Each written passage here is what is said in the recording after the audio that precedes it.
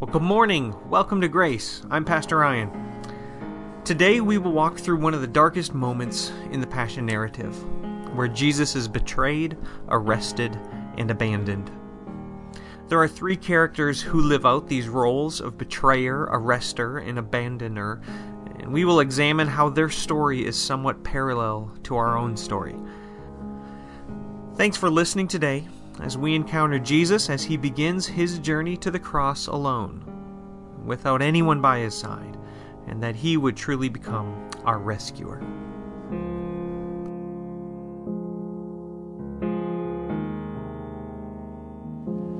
When the kids get hurt, they cry out for mom. That tends to be how it goes, right? Stubbed toe, bruised knee. You hear the shout piercing through the hallways, upstairs, downstairs, Mom, right? But what I have found is when they're really in trouble, they call for Dad. That's when they break out the big guns, right? You got to call for Dad when you're really in need. I can remember one moment in my own life when my sister and I had to cry out for my dad. I think I may have told the story of our camping trip when we were small and we were stuck in the back of the pickup truck. And not stuck there. My parents intentionally put us there. That was our bed for the night for my sister and I. And the rains moved in and the storm moved in and the lightning felt like it was falling right upon us. And my sister was crying her eyes out. I was trying to console her and it wasn't working. And then I started to panic too. And here in my desperation, we started screaming for our dad. And I'll never forget him coming and opening the back of that truck just with a grin from ear to ear, just having the best time in the storm while we were panicking, because to us it was the end of the world, but to him it was a chance for his kids to cry out to him. This became a pattern in our lives. There was another moment when my sister and I were driving back from college in Ohio, and she had this old, I think it was a Nissan. All I remember is it had 6 speeds. That's all I remember. You could keep shifting this thing. It was a lot of fun to drive. But we're coming through Green Bay, and we're making our way back. And it's, I think, for Christmas, so there's snow all over the place, but it's not too cold. And pretty soon, the car starts making a couple of sounds that don't seem quite normal. And then next thing you know, acceleration is gone, and you can press the gas and rev it all day, but it's not moving forward. And here we are on the side of the road. So who do we call? We call for Dad, yeah. And he says, "Where are you?" And I said, "Somewhere south of Wasaki," I thought. And I mean, it turns out we were a good half hour south of Wasaki. We were a little bit further than he expected, but there he came with the truck and the tow strap and came to our rescue, came to our aid, because that's what a dad does. When you cry out to him, he's there. And what do you think the ride back was for us? A lecture is out, I heard. That might have been. That's not at all. It was joy. It was thanks. It was. He was there for us. He bailed us out, and we were grateful. And then my sister was depressed because her car had to get fixed, right? But what about you? What about you when you're in trouble? Who do you call when you're in times of need? And what is Jesus' response for us when we cry out to him? This morning our message is entitled Our Rescuer, and this is what we're going to see our Lord to be. If you have your Bibles, I invite you to turn with me to Luke chapter 22 as we continue to march ever presently towards the cross. To me, in my time of preparation and looking through this, honestly, it feels like a bad dream. That's what it feels like. That the story of the crucifixion of Jesus Christ is one which I wish wouldn't have had to happen. It seems like the trials that come and the scourging that comes and the accusations that come, every moment is painful, and I kind of just wish it didn't have to be. But this is the cost of the penalty of our sin. And our passage this morning is a unique one that's particularly difficult.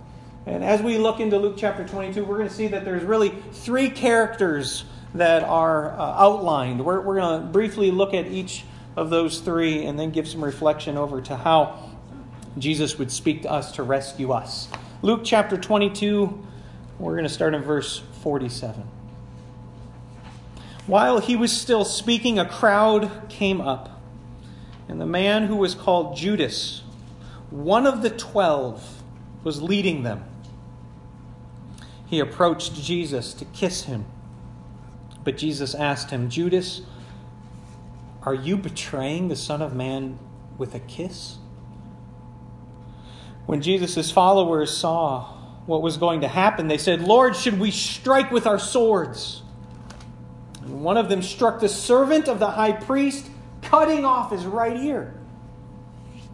But Jesus answered, "No more of this!" And he touched the man's ear and healed him. Then Jesus said to the chief priests and the officers and the temple guard and the elders who had come for him, "Am I leading a rebellion, that you would come with me with swords and clubs? Every day I was with you in the temple courts, and you did not lay a hand on me. But this is your hour, when darkness reigns." Then seizing him, they led him away and took him to the house of the high priest. Peter followed at a distance. But when they had kindled a fire in the middle of the courtyard and had sat down together, Peter sat down with them. A servant girl saw him seated there in the firelight. She looked closely at him and said, "This man was with them." But he denied it. "Woman, I don't know him," he said. A little later, someone else saw him and said, "You also are one of them." "Man, I am not," Peter replied. But an hour later, another asserted, "Certainly this fellow was with him, for he is a Galilean." And Peter replied, "Man, I don't know what you are talking about." Just as he was speaking, the rooster crowed. The Lord turned and looked straight at Peter. And Peter remembered the word the Lord had spoken to him, "Before the rooster crows today, you will disown me 3 times." And he went outside and wept bitterly. This is a tough section. It's a tough passage because it reveals to us what we have been observing, even so far in our service. That Jesus, on the path to the cross, goes by himself. He goes all alone. The first individual that we encounter here is Judas. Judas was one of the 12. Judas was one who was with Jesus from the beginning. But you see, Judas's commitment to Jesus was only skin deep. It was only lip service. Jesus never had control over Judas's heart. What a very scary observation. A reminder to recognize that you may have been going to church for years. I mean, Judas was walking with Jesus for years, and Judas himself had never gotten to the place where he truly loved Jesus as Messiah. Now, we know from those who followed Jesus that there was a diversity within the disciples. Some were careermen, fishermen. You had Matthew, who worked a desk job. You had some who were zealots. They were just fired up for the kingdom of God. Judas was the one who kept his hands on the money bag the whole entire time. He served as the treasurer for the group. And how very often do we find in Scripture how deceitful riches and wealth can be? And we know from the testimony of the gospel writers that that was part of Judas's temptation in his life. That even as the woman comes to anoint Jesus and pours out the perfume, Judas looks at that and says, "Couldn't that have been sold? Couldn't that money have been used better?" It just misses the point. And Judas here is one who at this stage reaches the fullness of God's purpose for him. I have him labeled as the fake. That's what he is. He's a faker. It's not genuine. It's not from the heart. It's perhaps just going through the motions. And Judas here comes, and the stark contrast, the insidiousness with which the betrayal happens is highlighted by Jesus' question. Did you see it? Take a look again. At the end of verse 48, "Judas, are you betraying the Son of Man?" And this is one of Jesus' favorite phrases for himself. It's one that harkens back to Daniel's letter but it's one that shows that Jesus is one as a representative for all mankind. And here he says, are you betraying the Son of Man with a kiss? You know, we have people in our world today who have had their hearts broken by hearts broken in love, right? They've had those who they've wanted to be committed to. They dreamed dreams about, and it was supposed to look like this, and it didn't. Betrayed, lost. Dream has been shattered. It's over. Jesus, I think, knows what that feels like. Jesus loved his disciples, not in a romantic way, but in a committed way, in a way where he invested himself, all that he was, to them. And here is one who sat at the table with him, one whom Jesus even shared the meal with. And he comes to betray him, not by pointing him out with his finger, not by identifying him by his clothing, but he comes and betrays him with a kiss. Judas is a fake. That's all he is in this story. The commentators speculate as to why Judas had to betray Jesus in this manner, and the thought is this, that it was nighttime, it was late, they were there in the garden, and so you have all the disciples gathered there, and as Judas leads this ragtag group of soldiers, who, as we can see even from Luke's account, is quite extensive. He says in verse 52 that those present are the chief priests, the officers, the temple guard, and the elders. So you've got the folks of the community there. You have the religious leaders there. You have what in their day would have been the military officers there, all being led by this one fake. Because they bribed him off for 30 pieces of silver. That's all it took to buy Judas's allegiance. But there in the darkness, well, how are we going to know which one it is? And Judas says, I know. I'll give you the sign. You won't be able to mistake it. It'll be the one whom I approach to show this half-hearted, lackluster, insidious form of affection. A kiss. Judas is a fake. You kind of have to examine, ask the question, when have I been fake? When has my faith looked like it was just going through the motions? Am I at all like Judas? Have I ever run the risk of being tempted by riches and wealth and therefore forsaking the name of Jesus? Have I ever offered a false form of affection to Jesus? This is our first example to evaluate this morning. Our second one comes after this. In verse 49, Jesus' followers saw what was going to happen. They said, Lord, should we strike with our swords? I want you to see how their adrenaline starts to pump. Can you imagine? Come on, some of you guys know what I'm talking about, right? You start picking on my... Excuse me? Yeah, you want to say something? You want to go? Oh, right? Come on, guys. You get a little bit of that hot red blood flowing, right? Well, that's these disciples. That's what they're saying. Jesus, look at these guys who are coming. Should we strike with our swords? And in fact, one of them does. Who do you think that was? That was Peter. Yeah. So we know from John's gospel a little bit more information than Luke gives us. But look at this. One of them struck the servant of the high priest, cutting off his right ear. John also tells us the name of this guy is Malchus. I'm calling Malchus the fighter. So Malchus here is one who certainly has heard of Jesus. My guess is, though, he never really had the courage to follow Jesus. He's called the servant of the high priest. Now, the high priest household and all of the religious leaders, they despise Jesus. Because Jesus comes and he overturns all of their little forms of religion. Everything that they think is appropriate and proper, Jesus doesn't do. He and his disciples, they don't wash their hands the way the ceremonial washing. He and his disciples seem to not respect the Sabbath day. And these are all the rules by which they have set up to know if you're righteous or not. It'd be like today if I showed up at church wearing shorts and a t-shirt. Some of you would be like, I don't know about that church. I don't know about that pastor, right? Yeah, but you want to know something? It doesn't matter what you wear. You hear me? It does not matter what you wear. God does not look on the outside. What's he look at?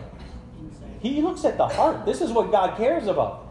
And there's some of us in our world today that might think a little too self-righteous about how we're supposed to look and how we're supposed to act. And oh, did you hear? And you know what? That's acting just like the high priests. And Malchus comes with the rest of them, ready to pick a fight. Jesus says, I've been teaching with you this whole time, and you come with me with clubs and swords? As if I'm some, terrorist. Malchus comes ready to pick a fight. I think he comes as a coward, though. He comes not as one who's willing to listen to God and therefore listen to Jesus. Instead, he goes with those who are most powerful, right? Those who are currently in the seat of control, the religious leaders. And that's exactly where you find them. And so Peter comes. Peter spends his time doing what? Casting his nets, right? He is not practicing sword handling, all right? And we can see this is true because he takes a swing, and where does he hit the guy?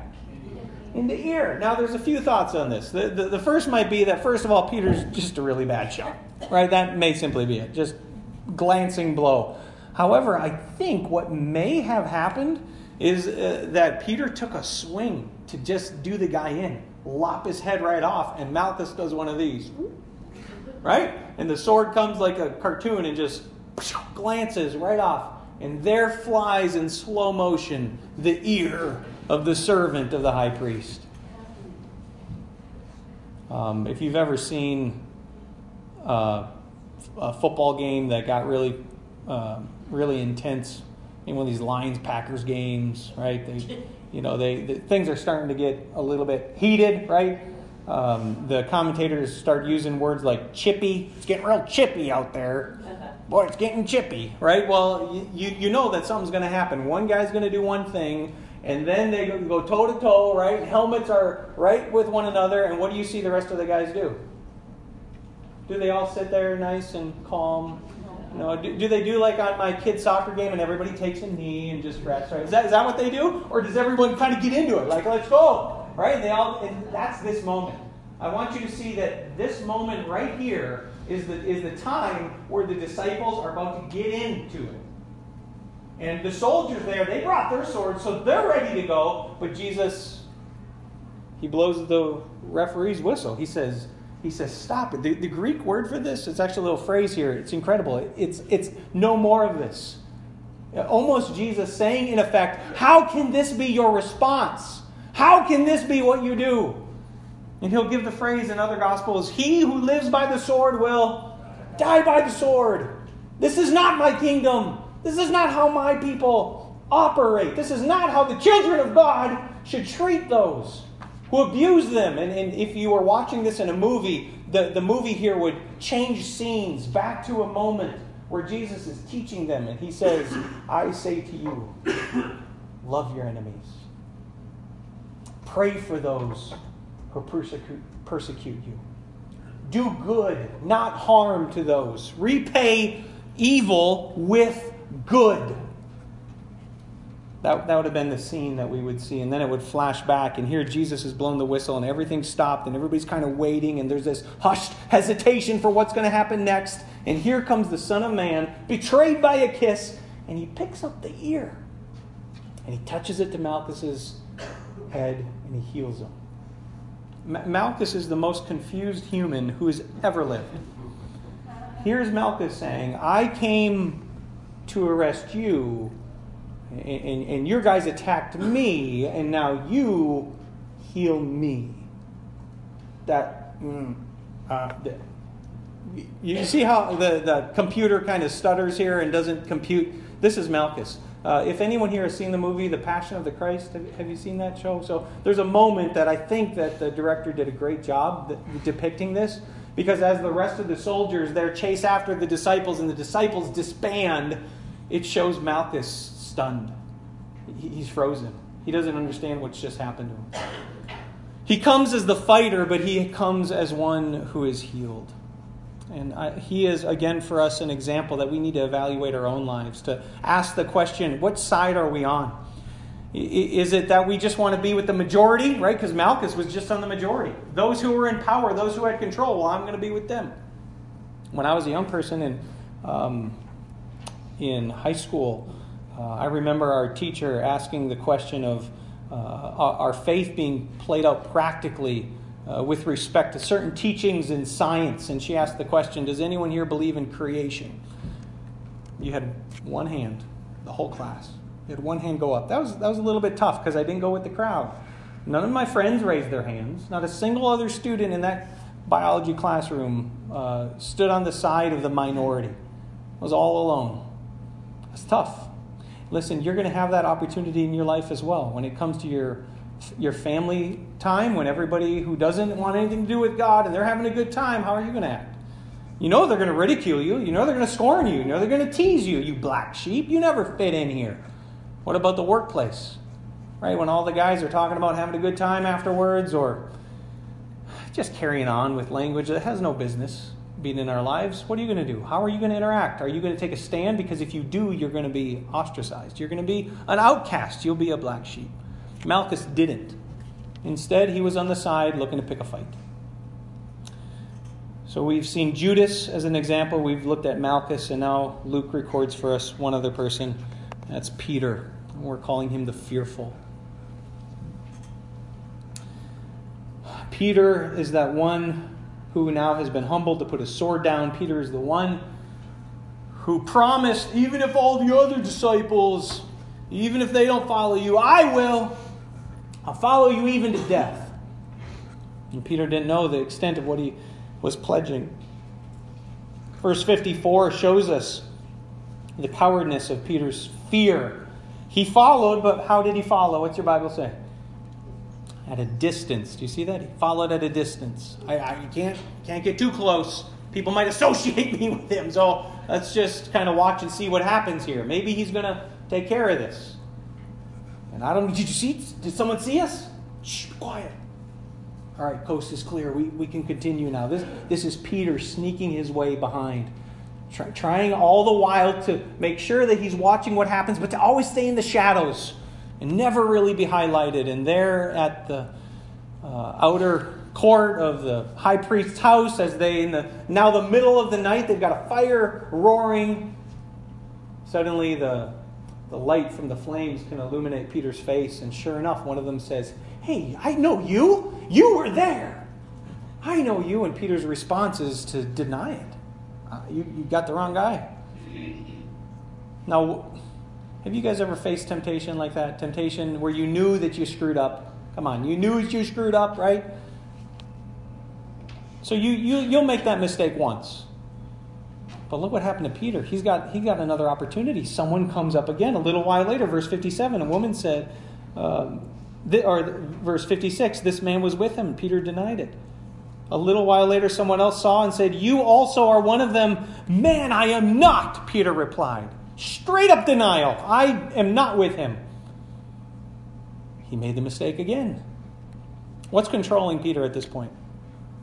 What is ruling his decisions and his actions? Peter is not controlled here by faith. And we got to give him a little bit of slack. How many of us would have been like Peter? Right.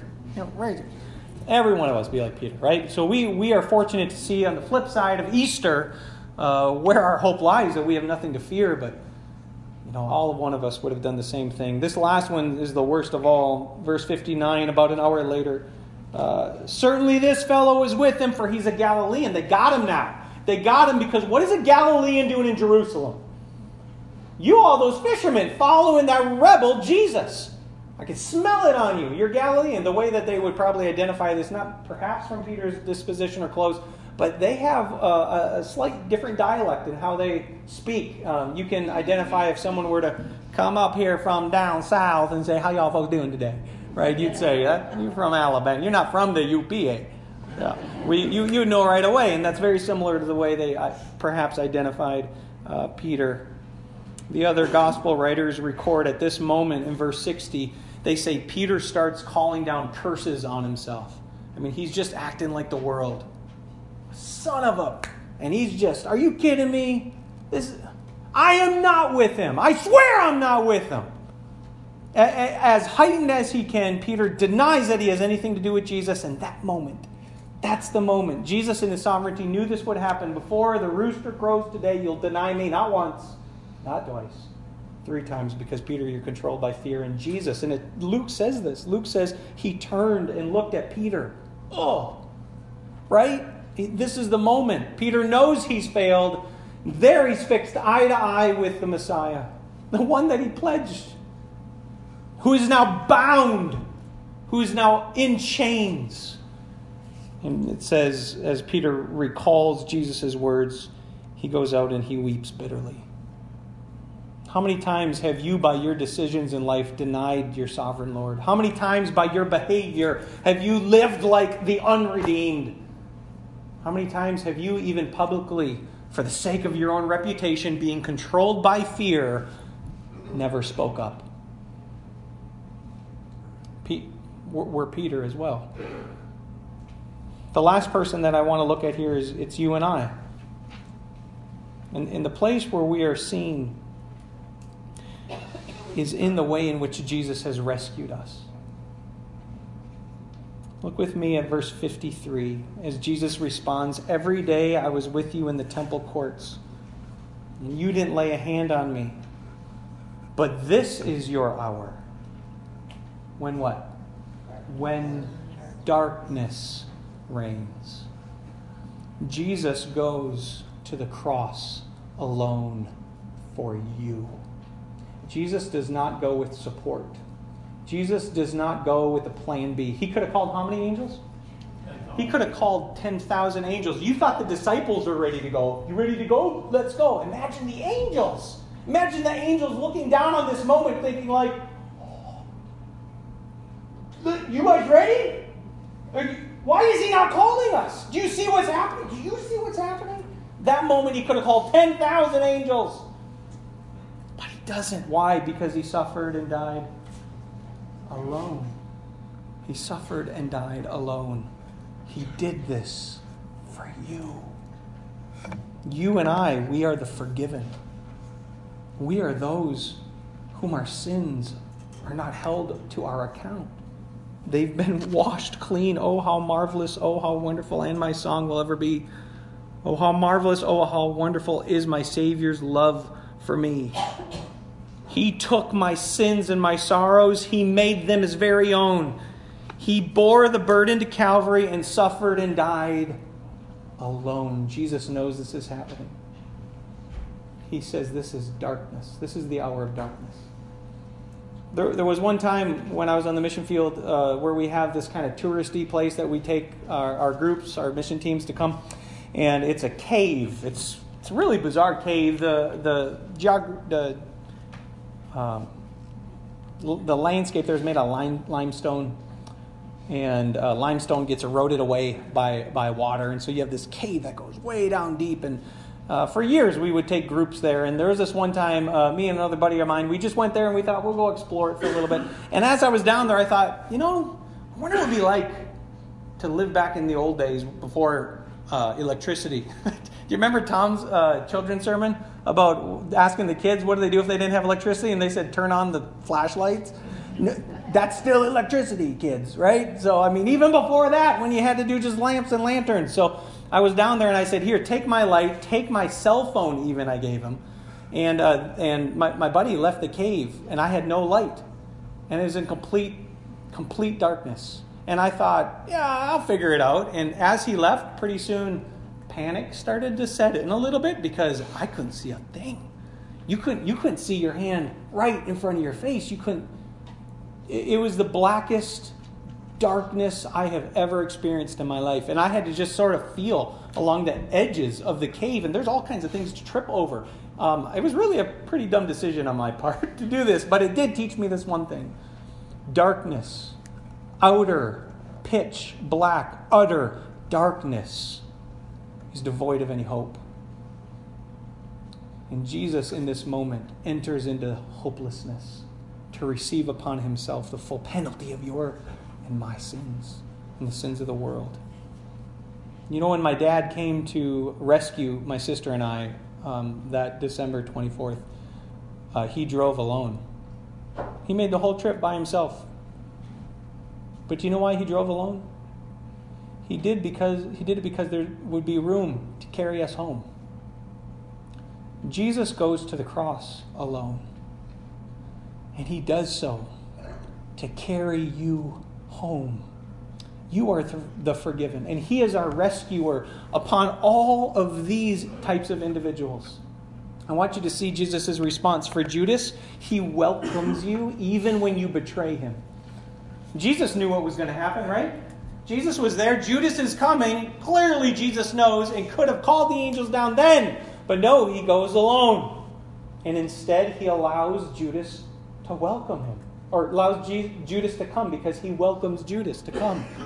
For Malchus, even when you hurt him, he loves you and heals you. Here's the guy that was coming to hurt Jesus. Here was the fighter who was coming to start something. But Jesus loves him and heals him. And for Peter, he gives to you even when you abandon him. That moment when Jesus looks, and sure enough, the roosters crowed. And this is real late. This is probably 3 a.m. in the morning. There's Mark tells us that of the 4 watches at night, because they didn't have clocks, they had 4 watches, and they had the kind of a town crier, or a guy would blow the horn or ring a bell. Well, that guy for the 3 a.m., this is the 3rd watch, they called him the cock crow. That's what they called him. So this is likely about 3 a.m. That's probably what Jesus is referencing here. Probably not an actual rooster. But this is late, all right? Really, really early in the morning. And Jesus looks after this 3rd denial and locks eyes with Peter. And Jesus could say in that moment, man, that was my best guy. That was my number one. I'm done. Angels, let's go. Let's go. Fix this thing. But he doesn't. Instead, he gives his life. He gives all that he has for Peter. So what do we do with this? What's our response? As we conclude this morning's message, looking at Jesus as our rescuer, I'd like to ask you to turn to our New Testament reading for this morning, to the book of Colossians. Bonnie led us there in Colossians chapter 1. There's a passage that helps us to see how we respond to Jesus as our rescuer. I have it for you in your sermon notes, and if you have your Bibles, I'd like to challenge you to underline and highlight these things. If you would like to, you can also do so on your outline that you've been given.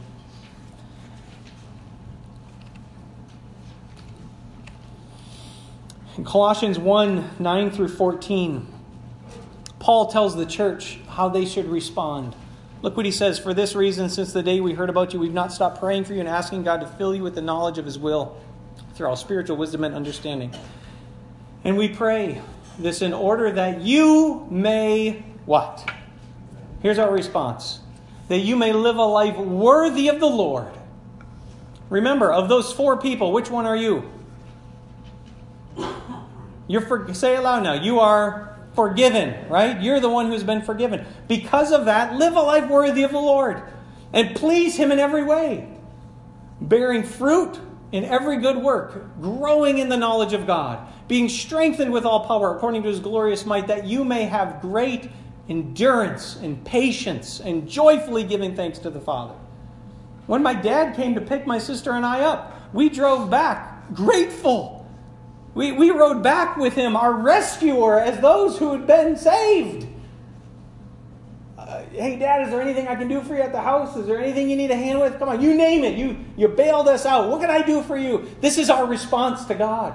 For he has rescued you. He has forgiven you. He has drawn you back to him by going alone to the cross. So all of these are afforded to you because of what he has done. So here's what he has done. The Father who has, watch this, qualified you to share in the inheritance of the saints in the kingdom of light. What did Jesus say? Right? To those coming to arrest him, this is your hour when darkness reigns. But Easter's coming, church. And he has taken us. Look what it says, verse 13. He has rescued us from the dominion of darkness. And he's brought us into the kingdom of the Son that he loves. That's the kingdom of light. In whom we have redemption, the forgiveness of our sins. Did you catch the first song that we sang today? All my hope is in Jesus. Amen? All my hope is in Jesus. Thank God my yesterdays. Say it. It's gone.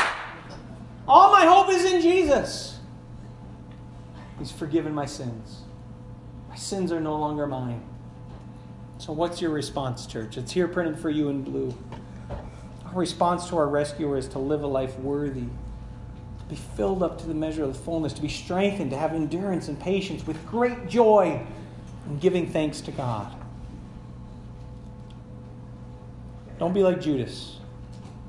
Don't be like Malchus. Don't be like Peter. Be like those who have been forgiven.